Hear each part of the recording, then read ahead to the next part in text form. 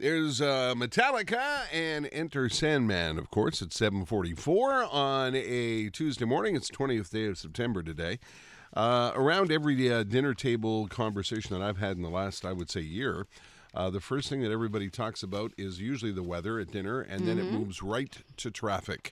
And everybody has a traffic story about one road or another, or route that they take. And apparently it's going to get worse. Last week, there was a column in the Gazette by Rick Leckner, who spent many, many years watching traffic in the air and with Transport Quebec. And he suggested ways to mitigate Montreal's traffic chaos. And I have Rick on the line this morning. Good morning, Rick. Good morning, Terry. These must be very long dinners because there's so much to talk about. It is, and you know what? Every dinner party or every restaurant I've been to, when everybody makes small talk, it always seems to turn to traffic because everybody's got a different nightmare. And let's start with the change that's coming, Rick. It's going to get worse in a couple of weeks, huh?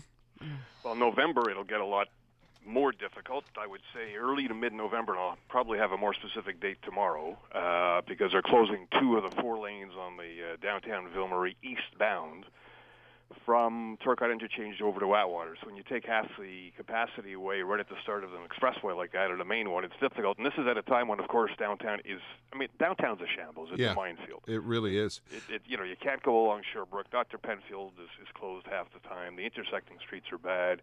There's no, Côte de Neige is just a nightmare. Yeah. Down most times to 1 lane in each direction, and there's more new work now in the city of Westmount on Sherbrooke. It just never ends. Never ends. Also, before I forget, this weekend I'm quite certain they're closing Highway 20 in both directions. Oh my God! Around the Ville St. Pierre interchange for the entire weekend. There's work to start probably in a week or so on Côte St. Luc Road at Bonavista. As you head up the hill there. Yeah. That's a major route for a lot of people trying to avoid everything else. So what are they doing there, Rick? More of the same infrastructure, waterworks, electrical work. Because people have been using that as an alternative route. I see it every day because I live on that corner. That's right, and that I fear will be mostly taken away, and there aren't very many detours in that area. They're very, very circuitous there. So, wow. And let's address the Ville-Marie for a second. To me, I get the impression, so if you're coming along the 20 into town, this is going to back up to Beaconsfield, isn't it? Very likely. That's going to be a big ouch, okay? Because that's going to hurt like hell. Of the new Turcotte Interchange, and it's closing in November until the end of 2017. It's 450 days. God. So this is...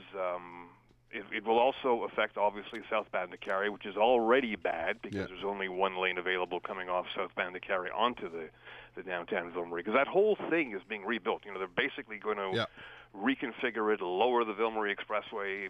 By the way, it's going to be called the 136. So 720 will just be a distant nightmare. Okay. Oh. Okay. Let me ask you a couple of questions, Rick. There are 2 things that drive me nuts. One is the random appearance of cranes that just pop up next to buildings and block lanes on on detour routes with seemingly no warning, or I don't think maybe a permit even. I couldn't agree with you more. And this is a huge pet peeve of not just mine but everyone else. And I looked into this because it's constant. Yeah. So you've got all this road work going on, and then you've got someone with or without a permit, sometimes without, setting up this, let's say, private work. Sometimes they have a permit, but the permit is always given by the borough, and the borough is not necessarily in communication with what we call la ville centre, so there's this lack of coordination. But you know that in New York City, the New York City Department of Transportation last year, and I mentioned this in the column that I wrote last week, gave out 60,000 infractions for people doing just that. Wow.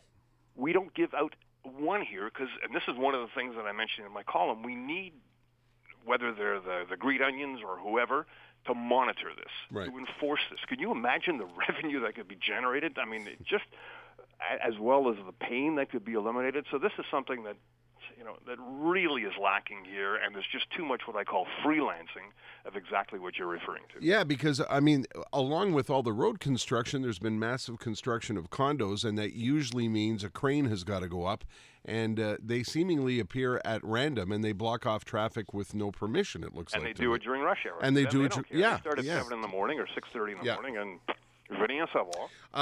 Let me ask you also about enforcement. You talk about the DeCarry southbound. It's been a while now. There's a clear marking and a solid line you're not supposed to cross to cut in to get to the access to the Ville Marie. Where's the enforcement on that? That's a good question, and I the issue is that there's just so much going on that I suspect they just don't have. That's SQ. That's Circuit Quebec. So if they, some would argue, well, if they put a car at that point there, that's just going to slow it down even further. I don't think you can slow it down any further. No. Than it is.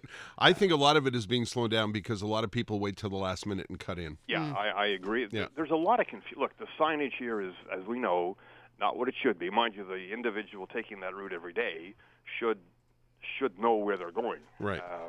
The other thing that I do want to point out, and I've said this many times, Terry, people really need to take matters into their own hands and do their own bit. Like now, to me, Google traffic is, a must.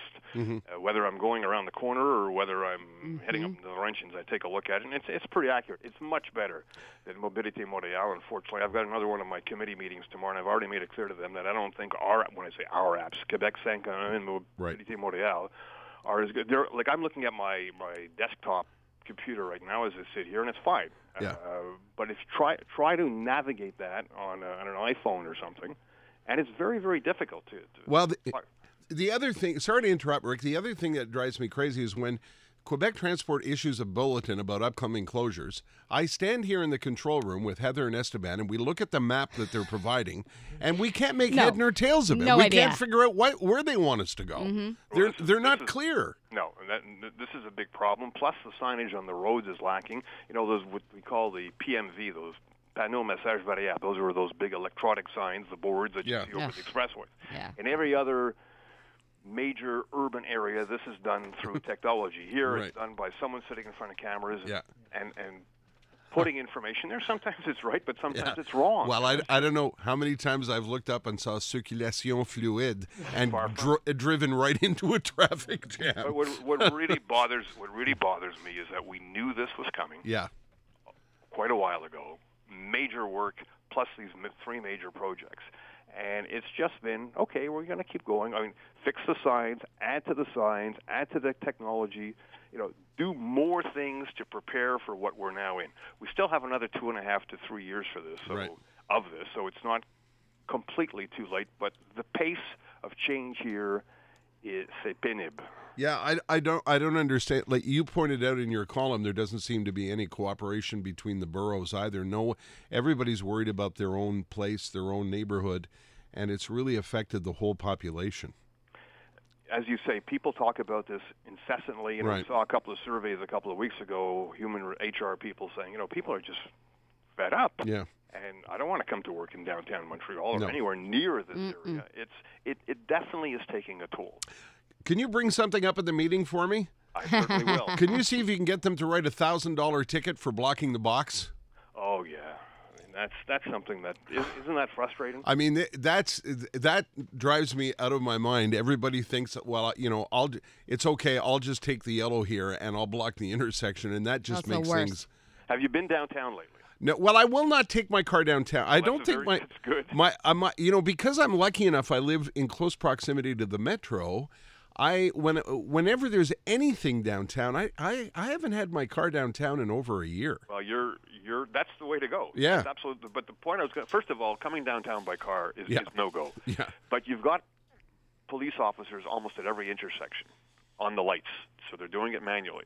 But I live and work downtown, Terry, and I have yet to see a cop go out in the middle of the intersection and stop someone from blocking the box, or heaven forbid, give them a ticket. You talk about enforcement. We have a long road to toe to correct that situation. Well, listen, I always say, who the hell's at these meetings? You're going to be at one of them, so see what you can do, Rick. I'm known as the SD at these meetings, and I think you know what that stands for. Yeah, yes, I do.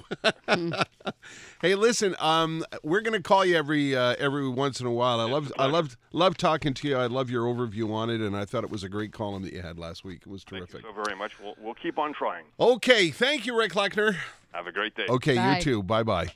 Rick Leckner is a terrific broadcaster and now has his own company. He was on the radio and in the air over the streets of Montreal for over 30 years in the CJD helicopter, and got to know traffic so well that the Transport Quebec people said, well, we need to talk to you more, and that's how he's become associated with it. And like I said, he's one of the guys at those meetings.